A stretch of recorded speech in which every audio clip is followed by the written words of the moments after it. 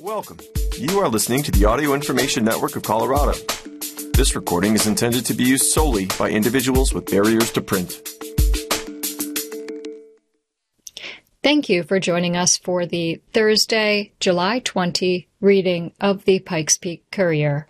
My name is Sophia. Today, we will be reading the following main articles. Divide Fire hires first paid chief, written by Pat Hill. Fluorescent Heritage Day coming July 29, written by Marianne Magen. Watch Out for the Storm Chasers, written by Pat Hill. Breckenridge Troll creator intends to build another troll in Cripple Creek, written by Spencer McKee. And following up with miscellaneous articles. Our first article is entitled Divide Fire Hires First Paid Chief, written by Pat Hill. John J.T. McLeod was sworn into office last week as the first paid chief of the Divide Fire Protection District. Former division chief and fire marshal for the Cimarron Hills Fire Department, McLeod takes charge as development in Teller County moves westward. The biggest challenge I see so far is that as the community grows, the call volumes go up, he said. It gets harder and harder to address the newer concerns that are out there. Nonetheless, McLeod joins the all-volunteer department with a full roster of firefighters. So now it's just getting in a little bit more training for them, he said. We have 8 applicants who are in the process of becoming full members. In opening the position for a paid chief, the board credits the voters. The board would like to thank its outstanding community for approving the mill levy increase in November of last year, said the board in a press release. Without the funding from this increase, this position would not be possible. Voters approved an increase in the mill levy from 5.25 to 10 mills, which allows for a $90,000 annual salary for McLeod. I think when the voters passed the mill levy, the board wanted someone here more consistently, McLeod said. A former firefighter with the Cripple Creek Fire Department and volunteer firefighter with Northeast Teller County Fire Protection District during the 1990s, McLeod is returning to the mountains. It's kind of cool to be back up here. Obviously, the community has grown and changed, so for me, it's a lot of getting to know the folks out there because they've been here for years, McLeod said. They've been extremely welcoming to me as an outsider. In a county with a consistent threat of wildfire, McLeod offers a tribute to the Wildland Task Force, a joint effort based on agreements with other agencies. The task force is very effective. I've seen it firsthand when I first started here, he said. It's evolved into something we didn't have before. They've prevented fires from getting big because of that. In a time when fire departments around the nation are having trouble recruiting volunteers or even paying staff, McLeod steps into an agency with dedicated volunteers. I always said this is not for the faint of heart, he said. For the past couple of years, Ryan Kennedy has served the district as the chief. Ryan definitely knows this department, has spent a lot of time in and out of the chief position to keep the department where it needs to be, McLeod said. I rely on him as the deputy chief to give me insights about where we've been and where we need to go. Kennedy received a certificate of appreciation from the district board before the ceremony. McLeod and his wife, Stacy Mackin McLeod, have 2 sons, John, age 15, and Sam, age 12. I am pretty proud and humble that they chose me to take on that first paid chief position, he said. I don't take that responsibility lightly. The next article is entitled Fluorescent Heritage Day, coming July 29, written by Marianne Moggan. The community of Fluorescent is inviting friends and neighbors, near and far, to join them for Heritage Day, Saturday, July 29. The day begins at the Fluorescent Fire Station 1 at 2606 US 24 for their revived pancake breakfast. The volunteers, new board, and other community members are ready to serve up a hearty breakfast of scrambled eggs, biscuits, and gravy, bacon, sausage, and, of course, pancakes. Beverages, too: coffee, apple or orange juice, milk, and water. Serving from 7 a.m. to 11 a.m. Donate what you can and support Fluorescent's fire department. There will be plenty of other activities: a bake sale, silent auction, education, and information. There will be a petting zoo with baby goats, bunnies, chicks, and pony and horse rides, and chicken poop bingo. Raffle tickets will be sold, and if the chicken poops on your number, you win. Join the fun and support your Fluorescent Fire Protection District. Reggie is back too, and ready to greet neighbors and friends. After the breakfast, there are plenty of other things to do. The Fluorescent Grange, located at the corner of Wildhorn Road and County Road 31, is hosting a craft show with vendors inside and out. They will be serving food and ice cream from 9 a.m. to 3 p.m., and right next door to the Grange is Pikes Peak Historical Society's Teacherage Museum. From 10 a.m. to 1 p.m., you can check out their vintage collection of books, desks, and other schoolhouse memorabilia. The Grange was the Fluorescent school that was opened in 1889, and the teacherage served as a residence for the teachers. The Pikes Peak Historical Museum at 18033 County Road 1 will be open from 9 a.m. to 4 p.m. This 2,600 square foot museum was opened in August 2005 and offers visitors an entertaining and educational tour of the Pikes Peak region, from early explorers to Ute Indians and mountain men to the early pioneers, railroads, and gold rush. Unique rocks, minerals, and fossils from the Fluorescent lineament provide one of the richest geological exhibits in the Pikes Peak region. From 10 a.m. to 1 p.m., the Lake George Gem and Mineral Club will have a demonstration of lapidary equipment used to cut and polish rocks and minerals.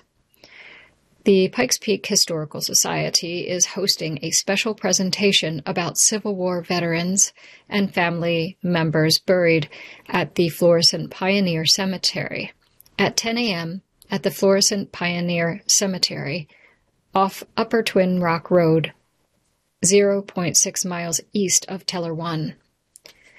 The Fluorescent Fossil Beds National Monument, just down Teller 1, about 2.5 miles from the museum, will also be open 9 a.m. to 5 p.m., where you can see massive petrified tree stumps of redwood trees, detailed fossils of insects, leaves, seeds, fish, and a few mammals, and birds, trails to hike, and the 1878 Hornbeck Homestead. Plan to spend the day in Fluorescent and celebrate the heritage of this historic town and have fun with the whole family.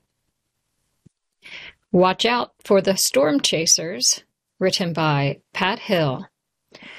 With all the hailstorms in Teller County this summer, the storm chasers are beginning to show up, with extensive damage to roofs in Cripple Creek due to a hailstorm July 7. There are plenty of roofs to be repaired. The hailstorm at that high altitude was unprecedented, said Dave Megara, who owns Trout Roofing in Teller County. Reached by cell phone while he happened to be on a roof hit by golf ball-sized hailstones, Megara is on a repeat job. "I am replacing a roof I had installed a month ago," he said. "Storms bring out the scammers," he said. "They ask for deposits up front," he said. "We do not ask for payment until the job is finished." Megara has noticed the presence of unlicensed contractors with license plates from Texas and Florida, people knocking on doors to seek immediate deposits on repair jobs. "Most insurance companies give the homeowner up to a year to fix the damage," he said. "Yet some legitimate companies will ask for a deposit. We don't take deposits. Not every company can do that," Megara said. "But unlicensed contractors cause a raft of problems such as not paying the subcontractors or not paying into workmen's compensation insurance," he added. Katie Reith with Cripple Creek Building Department advises homeowners to get the contractor's business name and call the building departments in Teller County or Cripple Creek to check. Woodland Park residents can check online anytime with the Pikes Peak Regional Building Department, she said. The next article is entitled "Breckenridge Troll Creator Intends to Build Another Troll in Cripple Creek," written by Spencer McKee. Cripple Creek is about to get a troll, but not the internet type. Artist Thomas Dambo, builder of Isaac Heartstone in Breckenridge, will be returning to Colorado to build another one of his famous trolls during a troll building road trip across the U.S., according to an Instagram post. Among 10 trolls set to be built is one in Cripple Creek. A local group called the Gold Camp District Impact Group is involved with the effort, raising funds for the project on its website. Currently, the construction of Dambo's latest Colorado troll is set to take place in Teller County from the end of July and mid-August. According to Gold Camp District Impact Group, Dambo's team will consist of about 5 to 8 members, using locally sourced scrap wood for the project. While artist Dambo has achieved worldwide fame for his many troll installations around the globe, he's best known in Colorado for the construction of Isaac Heartstone, which is a 15-foot-tall troll he's built twice in Breckenridge. Why has Isaac Heartstone been built twice? The first construction of Heartstone was so popular that it overwhelmed the trail it was on, forcing officials to ask Dambo to tear it down and rebuild it in a more suitable spot. The next article is entitled "Owners of Urban Blight Building on City's Main Street Begin Cleanup," written by Pat Hill. When Andrew and Jojo Nguyen learned that their building in Woodland Park had been dinged for urban blight by a member of the Downtown Development Authority, they reacted. Termed urban blight by Arden Weatherford at the May meeting of the DDA, the building is in disrepair. For months, a Connex dumpster on the property has contributed to the unsightly view. Weatherford's comments were reported in the June 14 issue of the Courier. "The people of Woodland Park, all they see is a dump," said Andrew Nguyen, "but if they understand what happened and what we're trying to do, they'll be okay with it." Initially, the Nguyens got a quote of $100,000 to bulldoze the building. "But I don't want to tear the building down," he said. "I've talked to 3 construction companies up here to get quotes on how much refurbishing would cost. Since purchasing the building for $240,000 cash from Ace Edwards in 2018, the Nguyens, a mother-son team, have had nothing but bad luck." A native of Vietnam, Jojo owns and runs the Saigon Cafe in Colorado Springs. one of her loyal customers, Richard Ornelas, offered to repair the building in Woodland Park. Ornelas owns Progenitor Construction, LLC, in Colorado Springs and requested $250,000 upfront for the repairs. And then he was just gone, Andrew said. It was heartbreaking because we knew him for over 13 years. The Nguyen's filed suit against Ornelas and his construction company in a judgment decision in Teller County Court, May 3, 2022. The Nguyens were awarded $234,313.37. They have yet to collect. We found out that he was not a contractor for commercial buildings, Andrew said. According to a check on the website for the Pikes Peak Regional Building Department, Ornelius's license had been revoked. But within 2 weeks of the Nguyen being called out over the blight, Andrew has been on a roll, clearing the property of the Connex and meeting with DDA Chair Tony Perry. After reading the newspaper article, the Nguyen said that they were really embarrassed, Perry said, speaking July 11th at the DDA meeting. They hired a contractor who basically bilked them out of their money. The Nguyen spent about $20,000 to take the contractor to court, Perry reported. They knew they weren't going to recover any money. They are in a tough situation, he said. After getting rid of the Connex, Andrew is continuing to clean up the property, the work visible from US 24. Their first step is to bring in a local reputable contractor and, with help from the city and the DDA, make a good decision, Perry said. My assessment is that they are really good people, and we are going to work hard to help them through the process. In a check with Andrew last week, he reported that he was still trying to find a local contractor to begin the repairs. The next article is entitled, Undersheriff Gives Possible Cause of Colorado Campground Deaths, written by Spencer McKee. Gunnison County's coroner provided additional information about the badly decomposing bodies of 3 people that were found in a remote mountain camp in Colorado. A hiker found a first body near Gold Creek Campground on July 9th, with law enforcement finding 2 more the following day. Gunnison County Undersheriff Josh Ash described the campsite where the bodies were found as particularly developed, expressing his suspicion that it could have been being used for long-term off-grid living.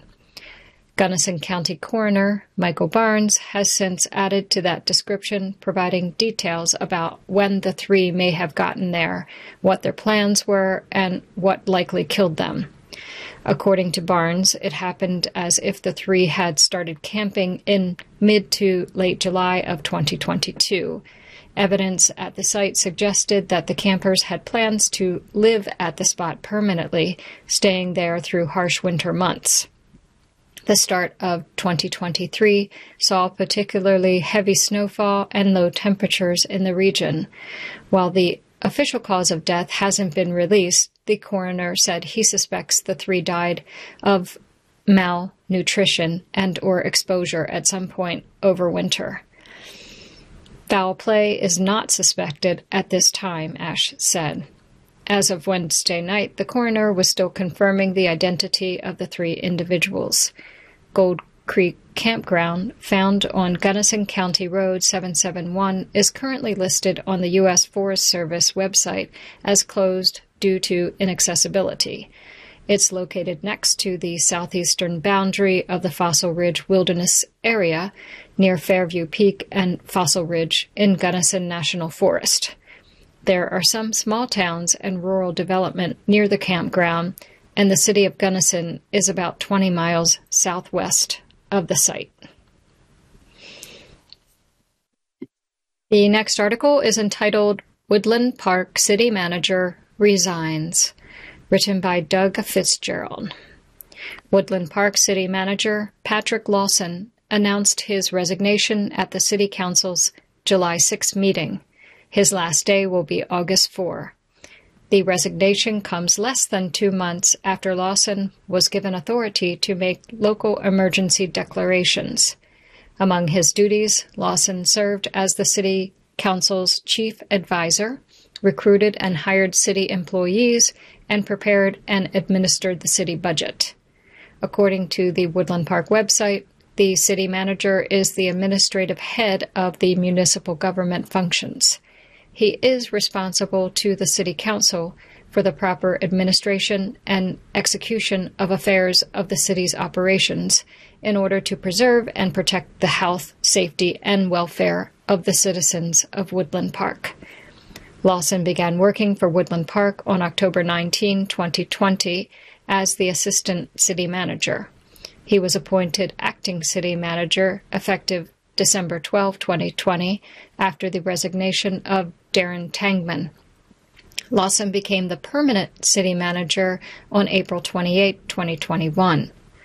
Prior to his stint with Woodland Park, Lawson worked for the City of San Diego as a management analyst, and then with the City of Aurora for over 12 years in various roles, including manager of citywide special projects, interim community development manager, interim city clerk, finance and budget program manager, and finance and budget program administrator.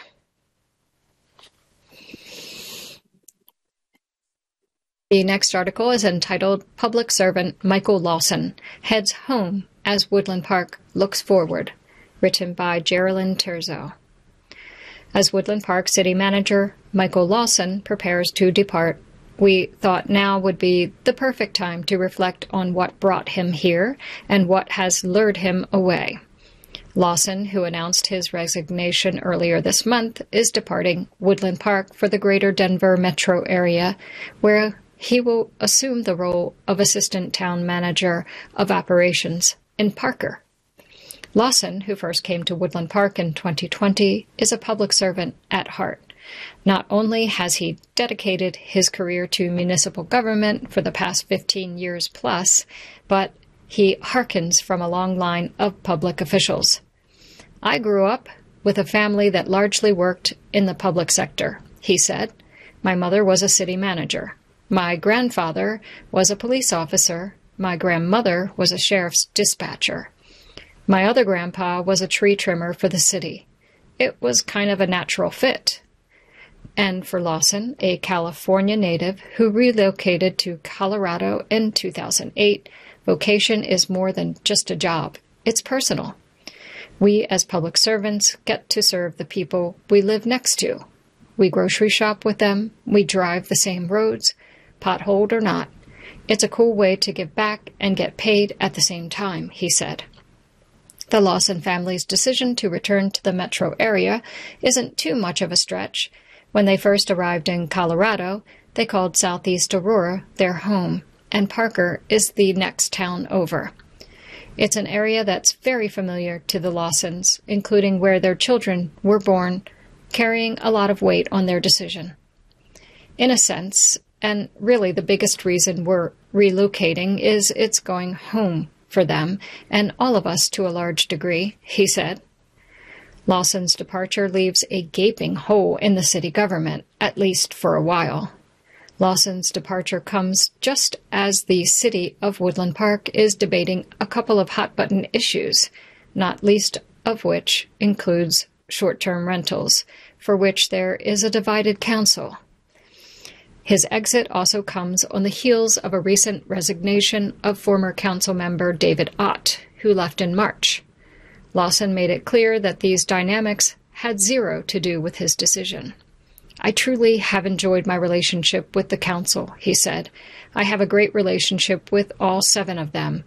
I did with David Ott as well. He believes each one is genuinely doing what they believe is best for the community, regardless of any differences on issues. I love my council, Lawson said. I would not trade my council for any other.